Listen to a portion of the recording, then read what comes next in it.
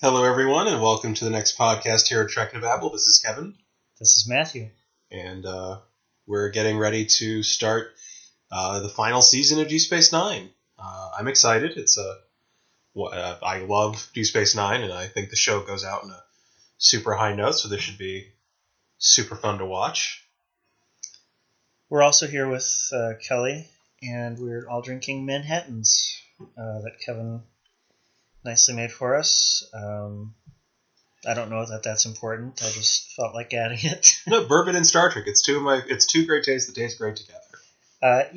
So season 6 certainly was an action-packed ending, and there was lots going on, and they sort of retook the station. They destroyed the minefield. No, wait, I don't know what field.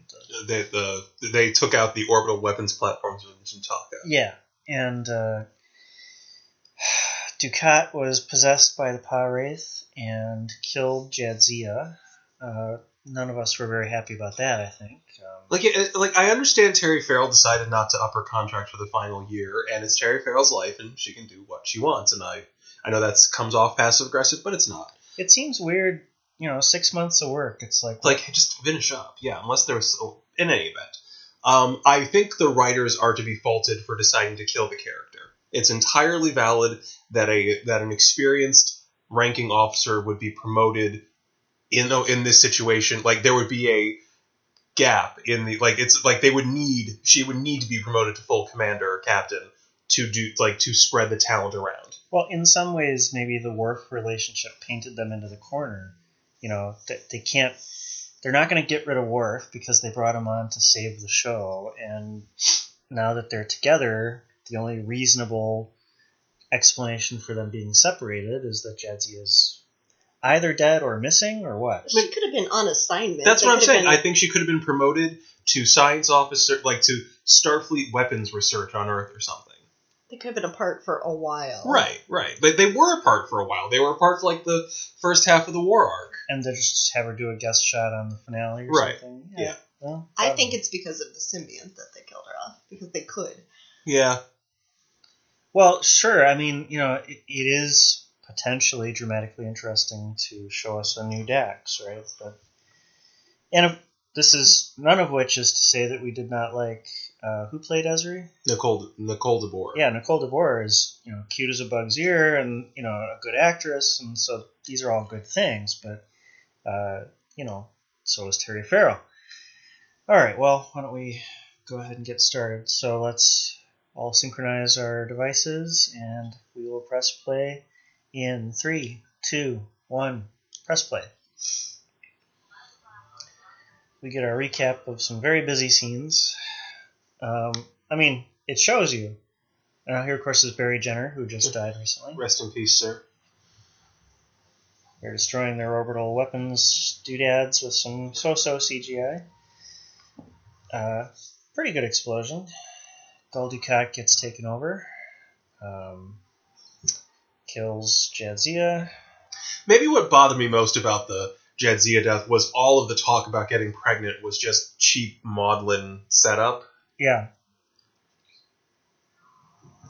Within the episode, certainly, they pulled at heartstrings that did not need to be pulled.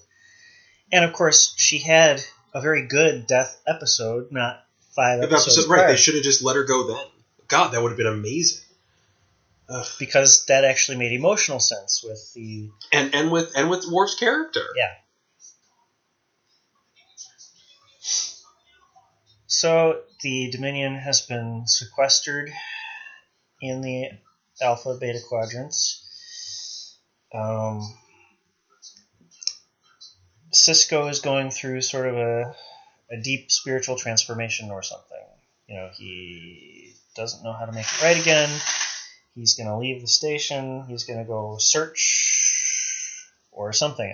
I mean, really, at this point, he's just kind of leaving. I actually liked the idea here. There's something about the will he come back. When it's Picard being assimilated, you kind of know as long as Patrick Stewart signs on the dotted line, the character will be fine. There's something interesting about the captain voluntarily leaving that feels like, oh, that's a bit intense. Like, that's just, it is unexpected, or at least unusual. Well, and they give there's interesting story opportunities because, of course, he's a religious figure and he's also abandoned Bajor, and people are upset by this. Okay, I like this opening. I like the idea that Kira's been promoted. She's a colonel. She's a colonel. And whatever else you think about their romantic relationship, the actors themselves have a good rapport that when he's like teasing her a little and goes, well, Admiral Ross, Bill. Like, he's teasing her a little about her promotion, and that feels like something friends could do. Sure. So that played beautifully. They didn't need more is the thing. They could just have an evolving friendship and be closest friends. Wouldn't it be better, Kevin? Won't you admit it would be better if he just pines for her the whole 7 seasons? I think it was actually better when he stopped pining for her. I find men pining for women to be one of the most narratively barren spaces in fiction. At some point, you like... What is with the hair? Oh my goodness. The braids? Give me a break. It was Without the braids, it's really cute. Yeah. It's the 90s, okay? A lot of things were happening. Give her a choker for crying out loud.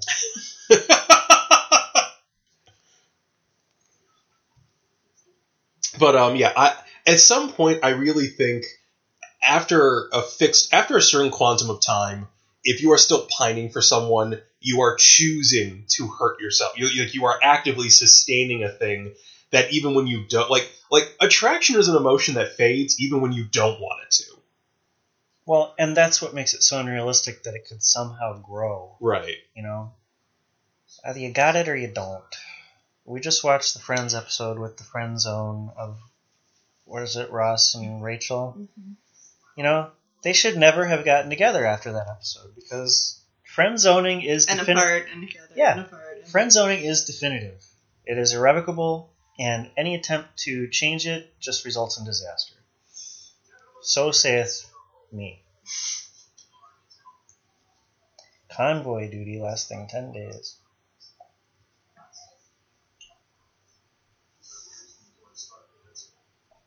It is nice that Worf is really pissy. Yeah, no, that feels credible. Like, you would be pissy. Well, and, this is post-traumatic stress. He's lashing out in other ways, And he's now lost 2 strong, beautiful, wonderful women. Know. Oh God, I would love there should just be like an episode where Jadzia and Kalar just like get to run around in a shuttle causing mayhem or something. Like, it just. I also like that it's being reflected. There is a prophet vision that we would actually want to watch. Yeah. With Jadzia and Kalar. God, that'd be great. But I also like that it's being filtered through his Klingon cultural values. Like, Worf doesn't want a safe job, and that's where he's choosing to focus himself. But I will say, all of the characters are a bit adrift because they've lost a friend and colleague, they've lost their captain, war is stressful, and all of the characters are reacting in very credible ways. Absolutely. Like, Nog is concerned, O'Brien is comforting, like, those make sense. Alright, so let's discuss Sisko's Creole Kitchen. Well, we discussed it during... It's the 24th century. I suppose you could argue, and we discussed this in Homefront and Paradise Lost, ostensibly, Joseph Sisko derives pleasure from taking care of people in this way, and people must like the break in the monotony of replicated food. That has to be it. So, yes, there is a joy in creating food. Is there a joy in serving food? In wiping up food? No, is there a joy in wrapping napkins in just that certain way? Like, is there a joy for side work? Having been a server, I can tell you, it is not joyful. If the alternative is being at war. Not true. Are these vital positions that... Well, that was interesting. So the baseball is still symbolic. And here we have our eponymous vision in the sand. It's amazing how Bajor looks nothing like Southern California. I have lots of thought. We were discussing this before we started. When I tend to do a DS9 rewatch, I'll watch, like, here and there through the earlier seasons, and then maybe I'll watch most of the 6th season. And when I come in to watch the 7th season, I tend to jump right to the final 10-episode arc. I don't really rewatch these 3, and partly it's because the opening trilogy, because I find them weird. Now, are we supposed to understand that as Jennifer? No, I don't think that's Jennifer. That eventually is revealed to be Sarah Siska, so I don't think that's implicitly Oh, Jennifer that's at his all. mother? Yeah. Okay. That is the only other role I clearly remember this actress from is the nanny in the first 2 seasons of Mad Men. He was on Tyree. Where is Tyree? Is that just some place? So it's Sounds alien? probably near Nimbus 3. Yeah. It rhymes and is also a desert. In the rhyming Desert Nebula. You know, I go back and forth on how I feel about these episodes. On the one hand, I'm never hypercritical of a good faith reach. Like, I don't think these episodes were lazy or dumb or phoned in. Absolutely not. No, they're definitely trying to... God, they're full of stuff. And it's like, does it all succeed? I'll come to an opinion by the time we're done. But I suppose I can't... I appreciate that they're not just doing... Well, I'll put it this way. We agree that what they've been doing has been working, and they didn't rest on that. They didn't just do another chunk of war. Mm-hmm. They're pressing the story in different directions, and I suppose I can't be mad that they're trying. No, if they had only resolved the Dominion arc, that would have been a whiff on the first 3 or 4 seasons of the series, which had all this Bajoran religious stuff. And, you know, so I do appreciate that they're going there, that they're going for, you know, something grander, something that does not abandon the premise, which seemed to be failing ratings-wise initially. It's like the writers and the creators of the show... Just going to jump in. I really wish they withheld Nicole Ezri's DeBoer. name for this. I understand it's a pain in the butt to make 2 different versions of the opening credits, but you can do it. Yeah. And it would have, No, I agree.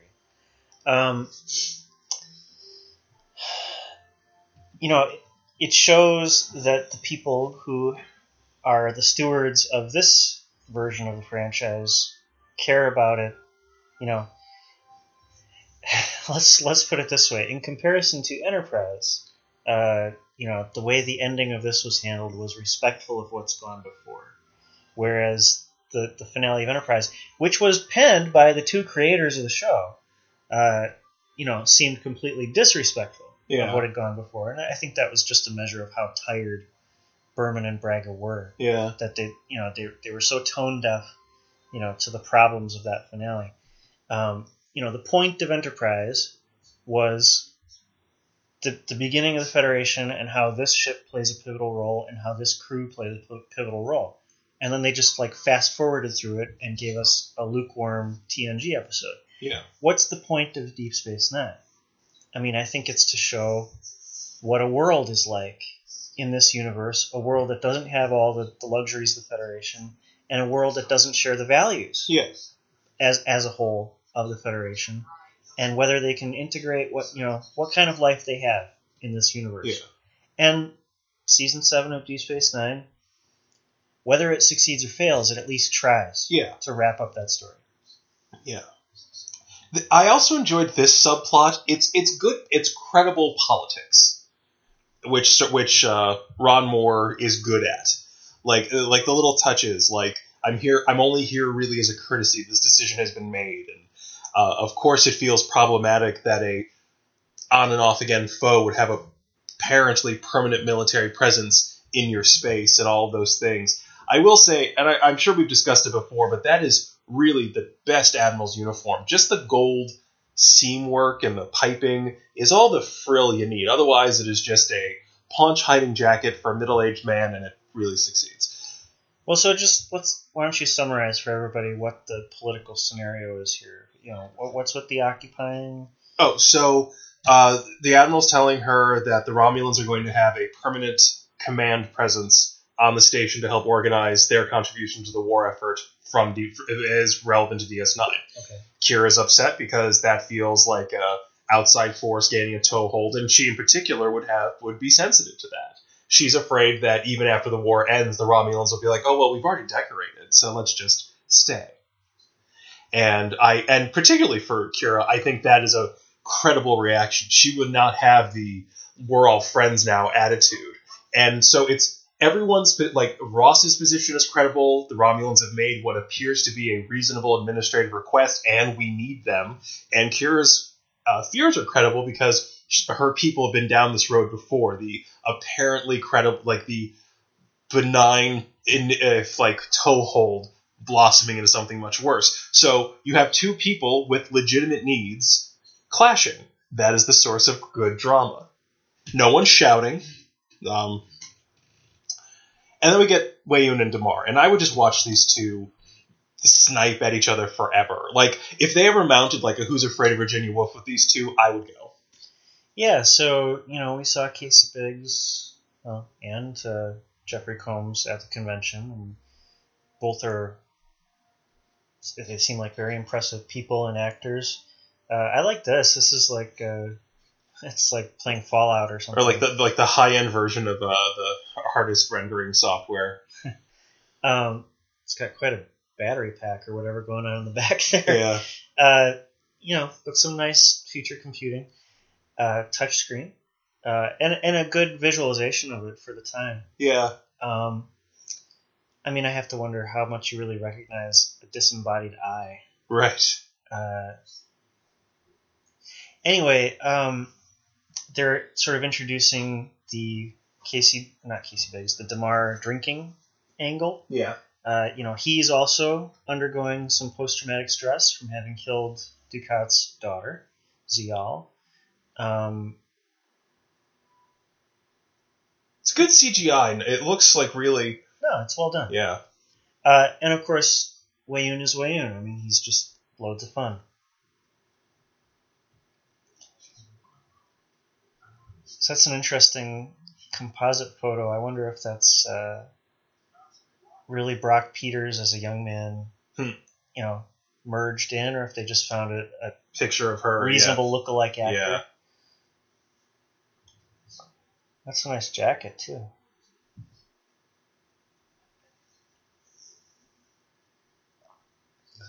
Brock Peters really has nailed this, Cranky. almost crazy old man upset about something. Like it's like one step back from Grandpa Simpson, and that's why it's like you buy it. Like you buy he's upset and doesn't want to talk about it. So the wedding photo as publicity still for a TV guide, yeah. And apparently there was a kerfluffle because they didn't pay for her image rights for this episode, and that's why, among other things, she is not in the finale at all. Worf's pajamas seem very buttoned up. Well, he's a very stiff guy. I'm just saying, if any people sleep naked, it's the Klingons. Well, with all those redundant organs, they should never be cold, right? Yeah.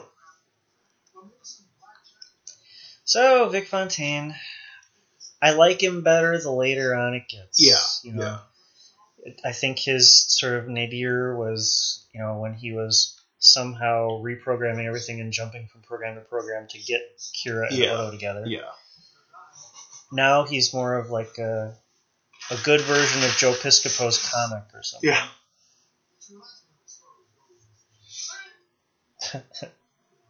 Sing. Gesundheit. Thank you.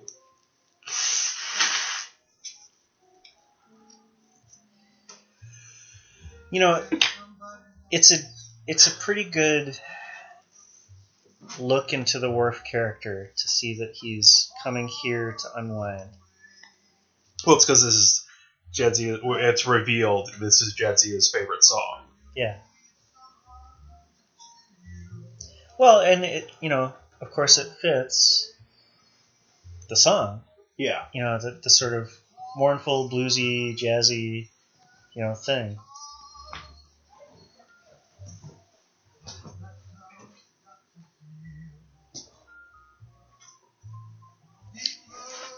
What's the name of the actor here? The crooner? Oh, James Darren. I'm not going to budge from my opinion that he's sort of a low-rent rat packer, in terms of skill.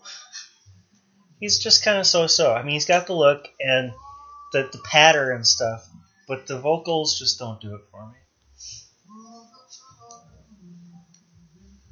I mean, I'm happy if he's, selling albums and Star Trek fans enjoy him. It's too bad they don't have a counselor on this ship, huh? But of course, we don't want to go there, because who knows what would happen if they got Counselor Troy into this scenario. Ugh. I kind of wish someone had mentioned Kalar. That someone had acknowledged this man has lost 2 women in his life to violence. Yeah.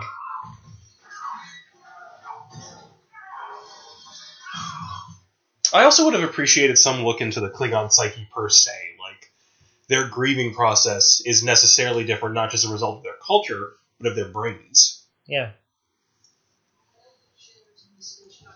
This is Megan Cole. She played the stern, unsmiling androgyne in The Outcast. yeah. And she's completely recognizable immediately as the same actress. Yeah. Part of it's her voice, but part of it is the makeup is almost Identical, similar. yeah. This is a nice Bechdel test passing scene. I like that they spar, but achieve, until the big betrayal, dun dun dun, a kind of rapport. Like it. Yeah, I'm afraid it's well earned. I mean, she's a very conciliatory Romulan figure, at least on the surface.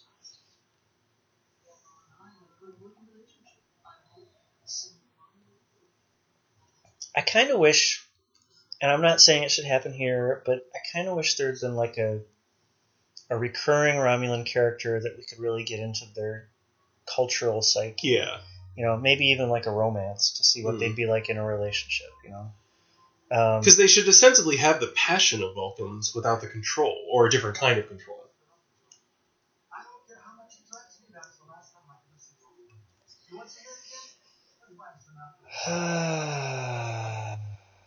Did you think that was unnecessary name dropping? No, I don't mind that at all. I'm just having a difficult time accepting why this matters. It's a holographic bar. Just reset it, yeah.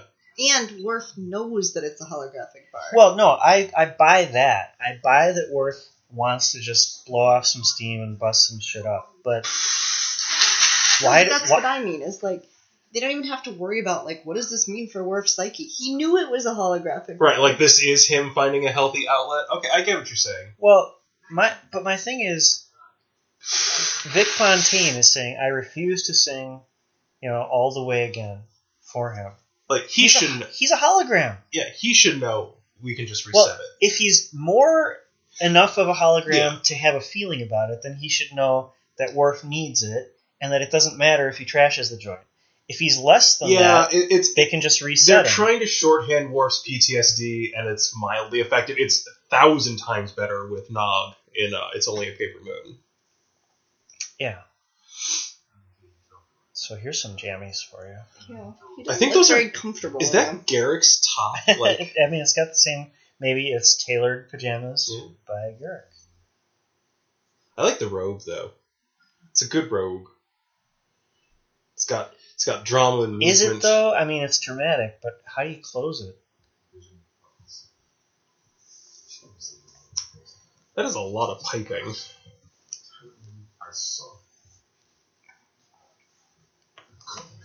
Yeah, I mean, Brock Peters is like on the edge of senility here. I don't want to talk about it. No. It's a very effective, emotionally disturbed older man. Yeah. I mean, not disturbed in the like biological sense. No, yeah. He's disturbed by the events. Distraught. Yeah. I really like that patio. It's really well achieved. So they have weather control here, right? And they know when to take the chairs in for rain. June of 31. Is that 50 years ago? 40 years ago? Well, This is like 78 or 79. Something like that. Well, Cisco's shy of 50, but not by much anymore, I think, right? I suppose it's been 7 years. I guess we could take him to be early 40s at the beginning of the series, or at earliest late 30s.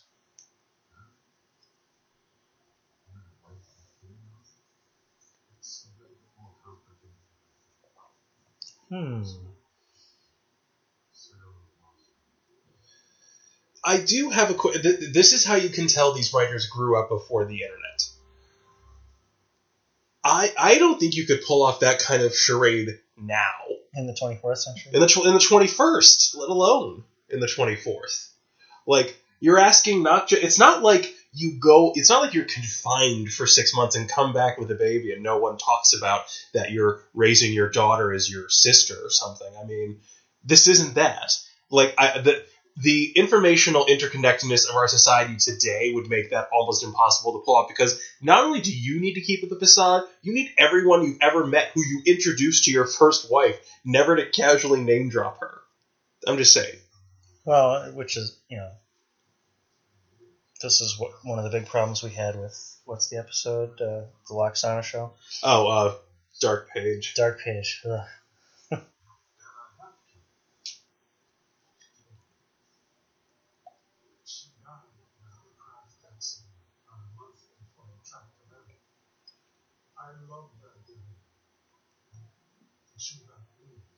I mean, it's an interesting story.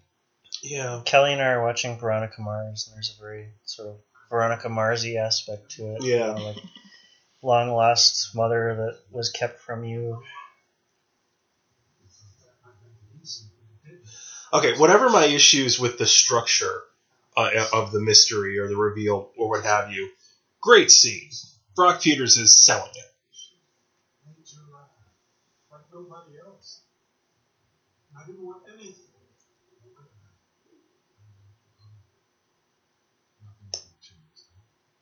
I don't know why. I like that he calls her mama even as an adult. I find it's a little shading. Imagine scenarios in which a family would get away with this, but probably not this scenario. Like, if you move to a different place, and, you didn't have a whole lot of extended Connection. family. Yeah. That's what I'm saying. Like, I complete what saves. So it would be better if he had moved to New Orleans as a change of life or something. Right. It's like I looked around the galaxy for a place where I felt anywhere near as close to home as with what's her face, Sarah, and this is where I landed, and I opened the restaurant, or something. So I mean, look, we know where this is going. and that raises. How do you feel about where it's going? A spoiler alert, everybody. Sarah is actually somehow the Prophet's getting pregnant with, I don't know, getting pregnant with Benjamin Sisko by this guy. Like, if Sarah around. if Sarah Sisko were a fabrication of the Prophets, it's still kind of a dick thing to do, but it feels like they possessed this woman and used her to conceive a child, and then killed her. So you're reading it as she's an actual human, right? Who's possessed in the way that the pirates possessed. Right. Or I don't necessarily think her death had to be prophet engineered, but still, something's weird. I got the impression that she was just a prophet construction, some manifestation of the prophets. Yeah, that's less horrifying, because then at least technically there's more consent to go around. Hey, a Jumja stick. We haven't seen one of those in a while. Yeah.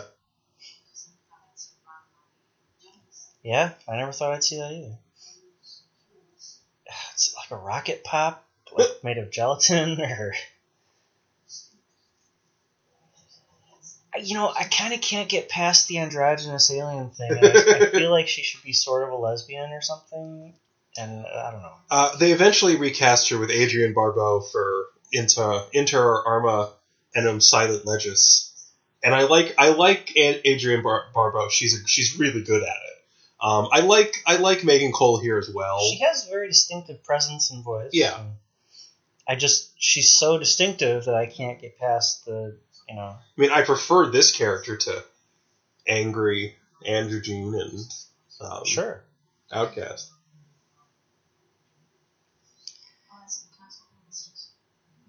Like, I want to see a Romulan unwind. You know, like have a drink. Yeah, for the They're people, supposed to be passionate, Right, and for they end the- up coming off like warmed over Vulcans. yeah, for the people who broke with Vulcans for want of getting on board with their pacifist logical philosophy, they never really lose it. So they're having an intervention, I guess. I mean, the mechanism with the holodeck thing is silly, but getting past that, this is credible. O'Brien is his friend. Yeah, from the Enterprise. He is concerned about his well-being.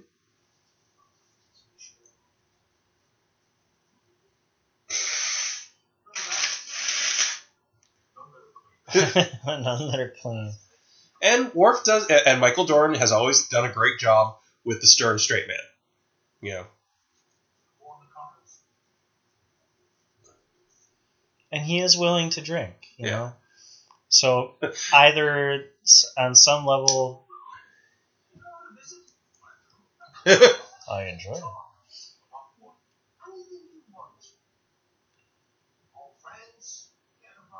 Like, O'Brien, of all people, should bring up Kalar.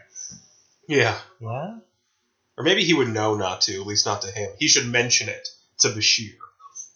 I like the name drop of Lieutenant Barclay. Yeah. Read an article today positing that Star Trek does not handle mental health issues well, citing Barclay as an example. I'll send it to you. I'll be Sure, curious. I'm interested, but of course, if you want to go with mental issues, you got to go with statistical probabilities. Yeah. Well, were there 2 episodes with those characters? Oh, statistical probabilities in Chrysalis. Yeah.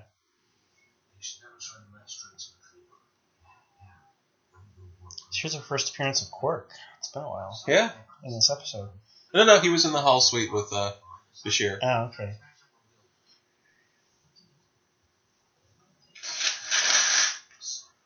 Hey, he has a son, Alexander. Growing up in Russia. I miss the Roshenkos. I believe the actress who had played Helena Roshenko had passed away by this point, and that makes me sad, because there's something about the idea of Worf having an overbearing Jewish mother that makes the world feel very right to me.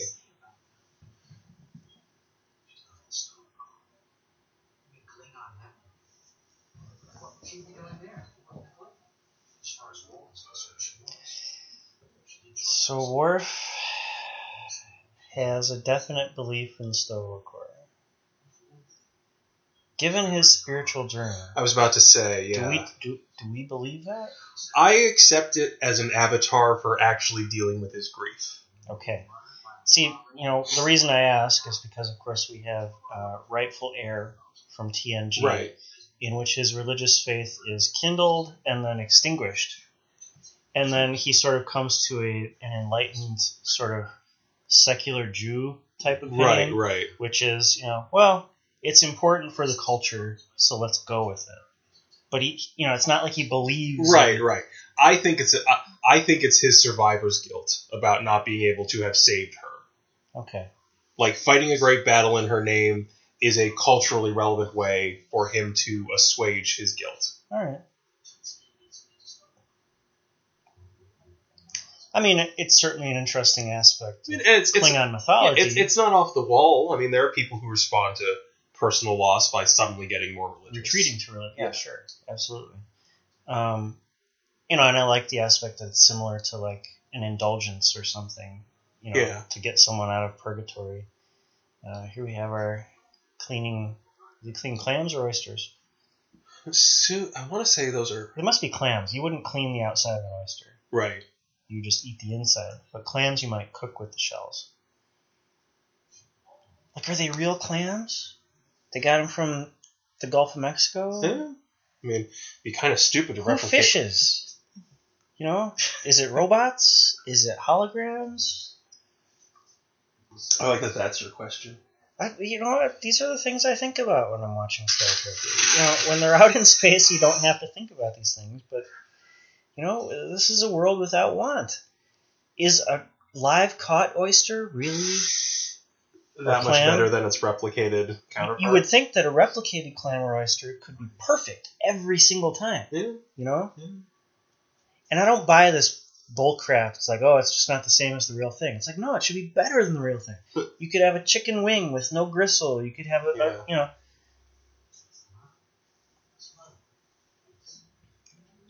so ancient Bajoran writing. See, this is what leads me to believe that she's a fabrication of the Outright. prophets. Yeah. Okay. Thank you. That actually makes me feel better. Because what I was picturing was like a human woman getting possessed, waking up 2 years later and be like, oh, I had a baby and I got married. Oh my god, I feel like my personal integrity's been super violated, and then leaving. And she dies in a shuttle accident. Yeah. the one remaining accident that can kill people in Yeah. the future. Well, this was a hovercraft.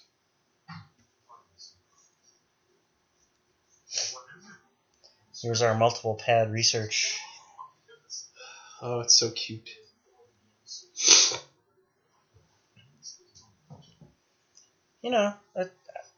I kind of wish they'd established, like, there are 6 orbs, and here's all their names. Right. In some prior episode. So we don't have to play catch up? Yeah. Well, because it just seems like whenever they introduce an orb, it's like the orb of plot device. Right.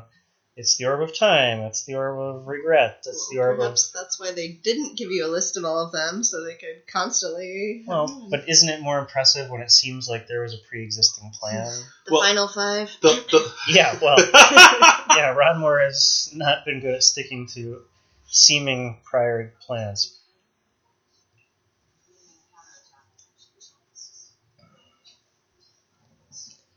Don't you think they could, like, transmit these reports to people's individual computers? I imagine there's something about the... Oh, I mean, yeah, sure. There's a communal aspect. Yeah.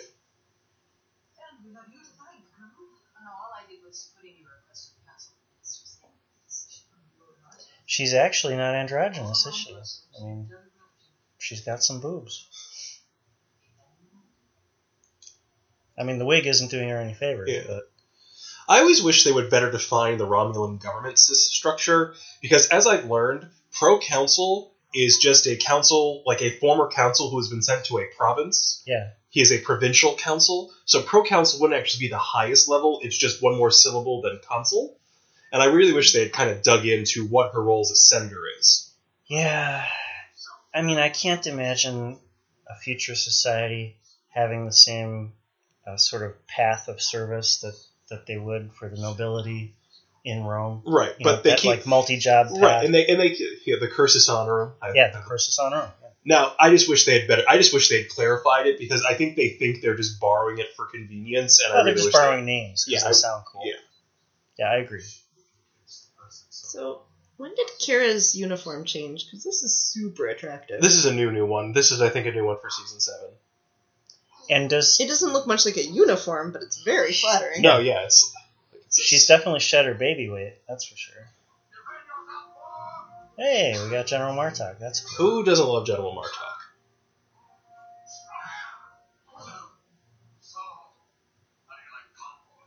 And he's still missing his eye. Good catch. Well, I'd like to think that the makeup's just sitting there. It's not like the appliances are...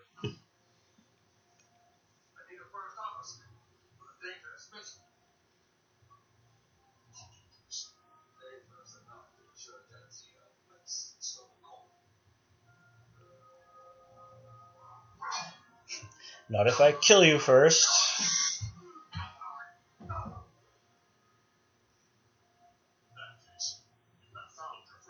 I've always liked his martial arts jammies. Yeah, like, they're flattering. I like them in the white and maroon, but in the black and gray, they're super flattering. It's a nice sort of pop of lightness. It's a good contrast.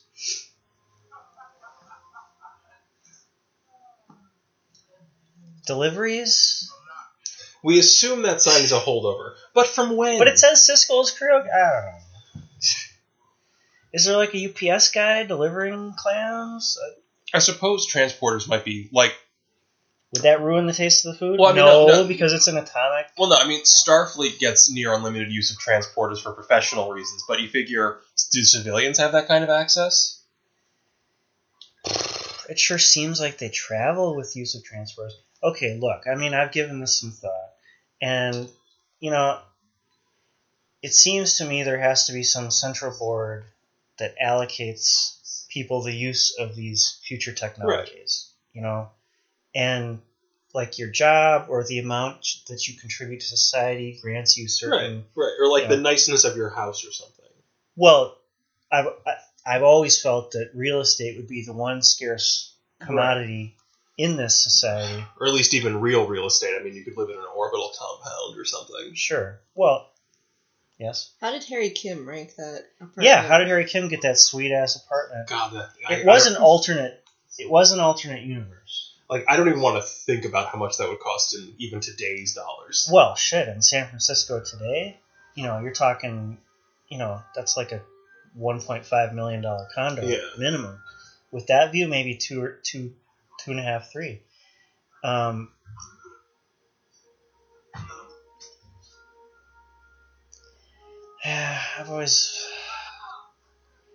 understand that you can't spend like 4 minutes on a realistic fist fight, you know, that renders someone unconscious, but it never ceases to irritate me when someone just gets whacked and it is knocked out. What the hell? Who drives a handsome cab? Come on. It's an android. And an android horse? Maybe it's a hologram. It's a horse. You're not going to make a horse do that in the 24th century. There are plenty of people who wonder why we make horses do that now. Yeah. It's inhumane. You can't tell me that in this enlightened society, I might believe that a human wants to drive a handsome cab, but I can't believe that this society would allow that horse to be put in that situation. So it's an android horse. Wouldn't that be an equinoid? Yeah, equinoid. Aren't you glad you know us?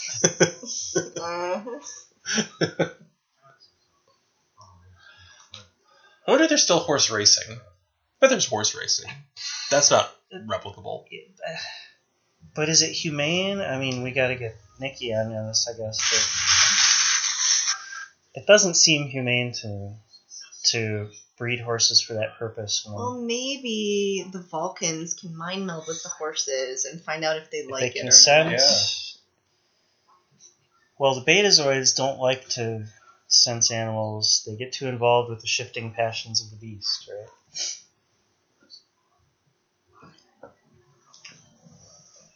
Like, I can get Quark as a bartender, because out here, maybe you don't have all the resources. He's still replicating stuff, but he has a certain stock of real stuff. Yeah.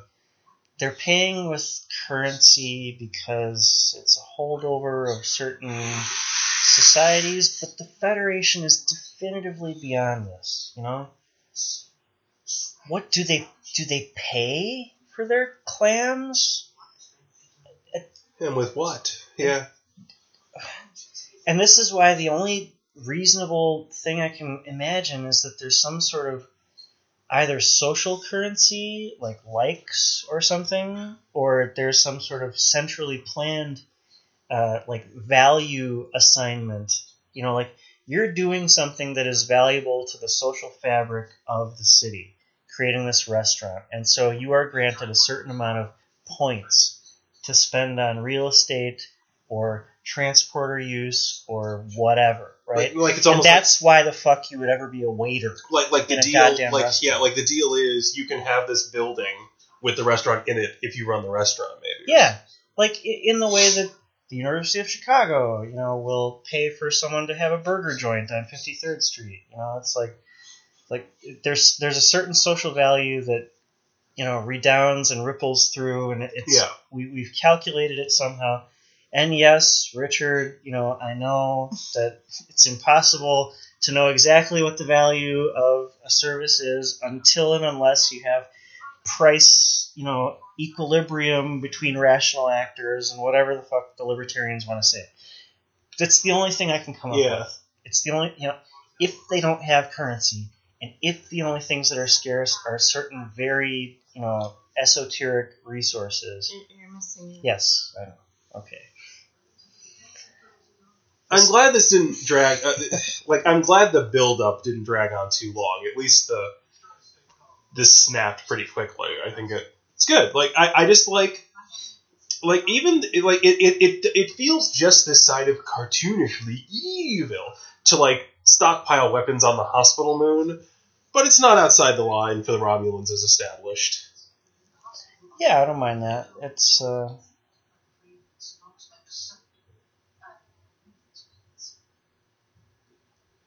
And again, it makes complete sense, and I'm almost glad they don't belabor the point with exposition. It makes complete sense that this is Kira's reaction to an outside force fortifying a Bajoran moon. Because all she sees is Occupation the sequel. That makes sense. the one thing. My criticism of this is that, I mean, and we've criticized this before, is that the whole Damar Wayun thing all seems to take place in this one little room, you know? And that it doesn't do much to make Cardassia feel like a real place. It's like, we've got this room, and we've got our, you know, like, Cardassian bar decoration over there, and we talk about strategy and stuff.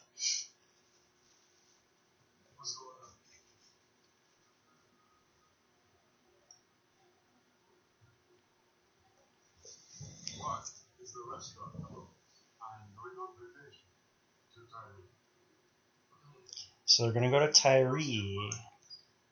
I actually kind of like both the eldest and the youngest Sisko's civilian wear right now. That jacket on Captain Sisko's a little... That's a bizarre... I mean, look, we're thinking about things in terms of current fashion, and you would never have a jacket without a collar, basically. Yeah. Some kind of collar. But I like Joseph's top. Well, so here's Nicole DeBoer.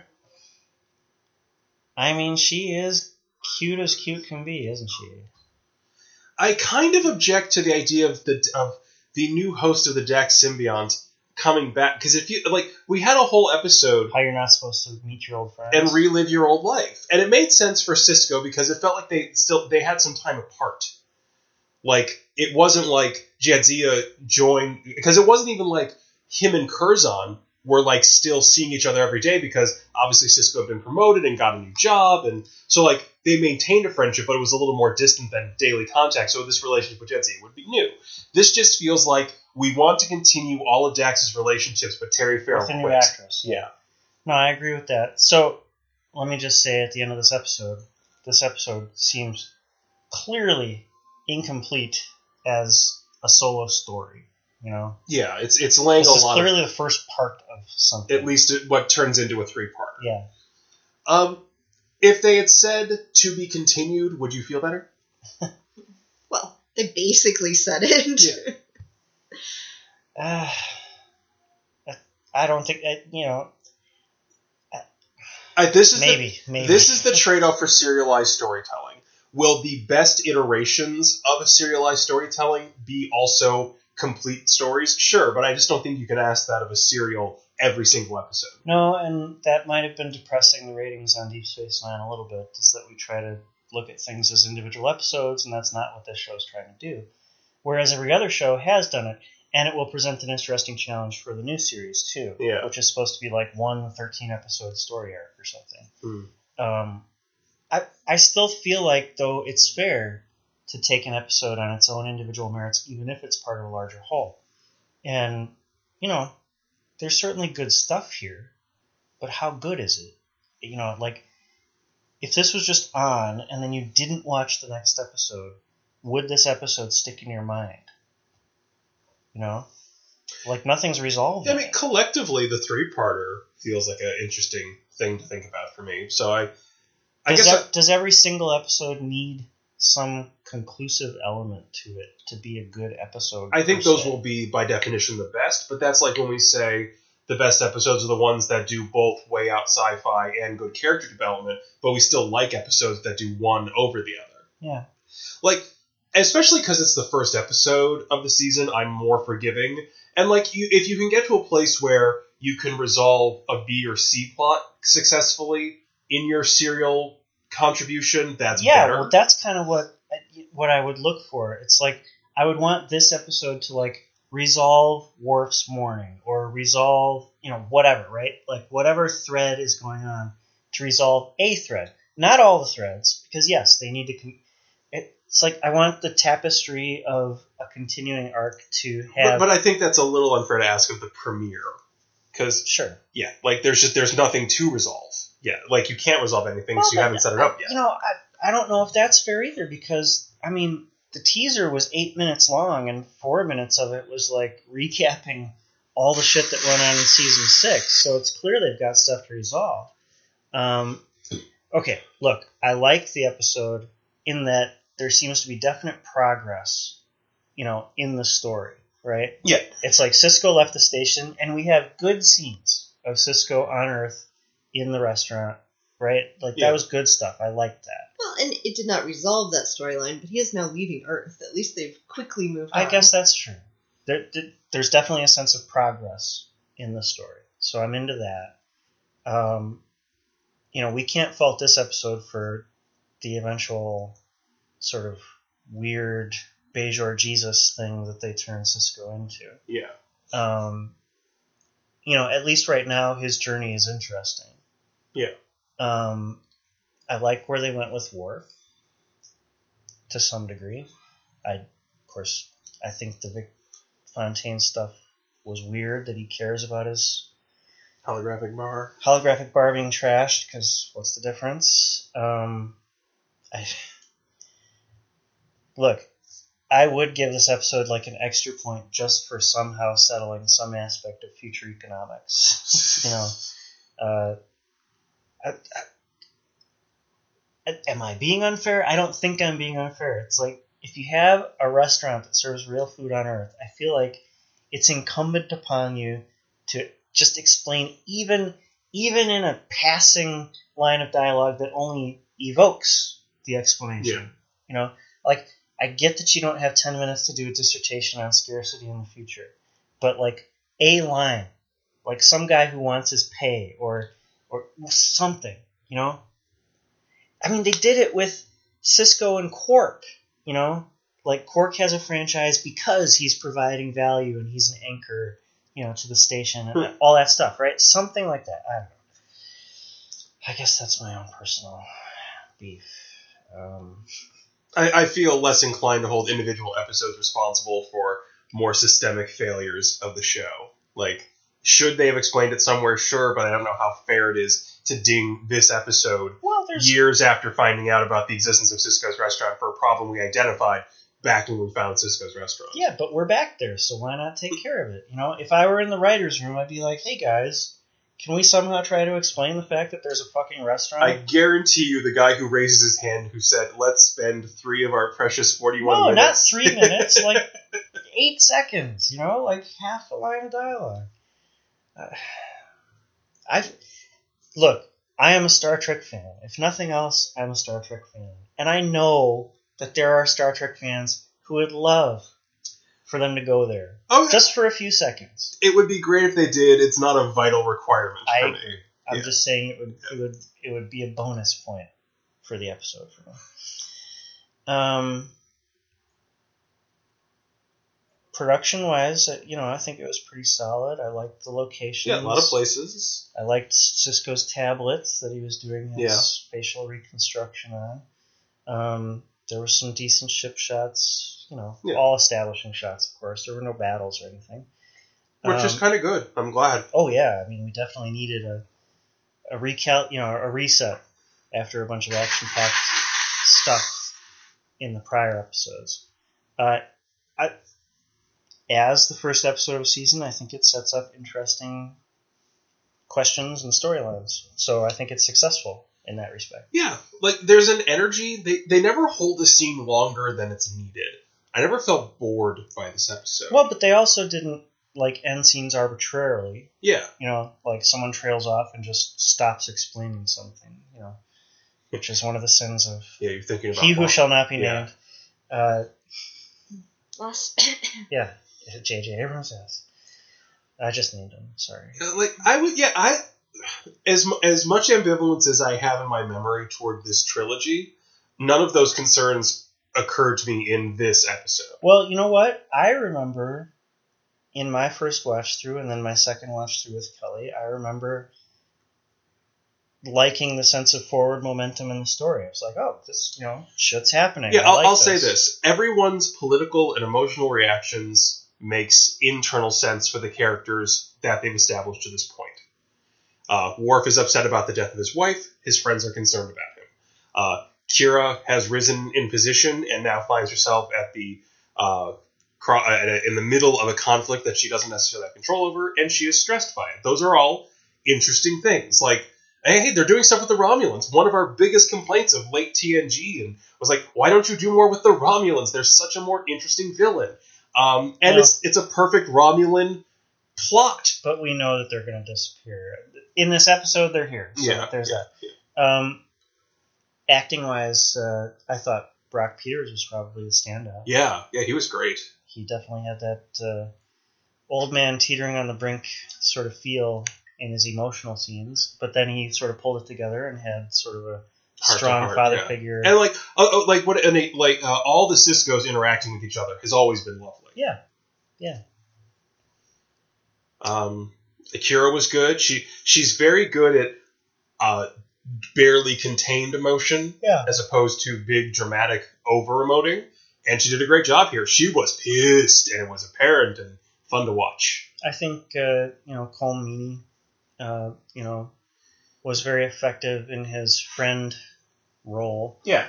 I don't know how much Michael Dorn got to do in some ways. He was upset in the bar, and he trashed the place. But I feel like he needs more dialogue. I guess we've just already seen the sort of stoic, silent work. He did good comedy work with Colm Meaney when he takes the one swig. Excellent visit, Chief. That was funny. That was a good scene. And it was good funny. It was like a little moment to let a little out. Like, it was good comic relief because it didn't derail the momentum of the episode. So I guess, all told, I'm between a 3 and a 4 on this. I'm going to go with the 4. Yeah, I think it's a 4 too. I think there's a lot of stuff happening that is brisk and entertaining. And it feels purposeful. Yeah. It doesn't feel like the writers were just... They're not pulling shit out of their... Yeah, we didn't paint ourselves into a corner, now we have to fix it. They really feel like they're taking these characters somewhere. So, yeah, I feel comfortable with the 4. Now, I'll be honest, I don't think I'm going to stick with that over the course of the 3-episode arc. Well, we'll see, I guess. By the time we're digging in the sand with tiny shovels. See, that does stick in my mind, though. It's like, it is memorable. So there's that. I did like their desert jammies. Like, I really wanted a set of those for, like, when it gets really hot in Chicago. I just want to wear, like, a t-shirt and shorts, and then to have that over it is, like, my formal wear. Did they have rank color stripes? Yeah, they had divisional stripes, yeah. And I remember that, too, see? So, whatever else is the fault of those 2 episodes, there was something memorable about them. Yeah, that's true. I don't remember much of the non-Dominion War stories in this season, but I do remember this arc. So, we'll see how it goes. Yeah, so, I think it's a 4. I agree. As a side note, can I point out how ugly these graphics are that we're staring at? Yeah, the DB menus. Oh, the Shattergram, as they are referred to. DS9 are... I mean, it makes sense. They're subpar. ugly to human eyes because I think they were supposed to be. Is it really a good organization of information, though? Like, just trying to follow it with the arrows on your remote. Oh, no. As a DVD menu, it's not the best. Also, these were the worst cases. They broke... Oh, the DS9 cases were horrible. Yeah, like simply using them as a case made them break. They were very fragile, sort of brittle plastic. I don't know who recalls these things. It's all on Netflix now, for now, so I guess... yeah? Or is it? No, they've taken the shows off? No, the shows are still there, the TOS movies movies are gone, TNG movies are up, and the shows are up. Yeah. Okay. And Netflix outside the US is getting Discovery. That's offensive. Yeah. Once again, America subsidizes the world. I guess we should stop defending them, against Russia or something.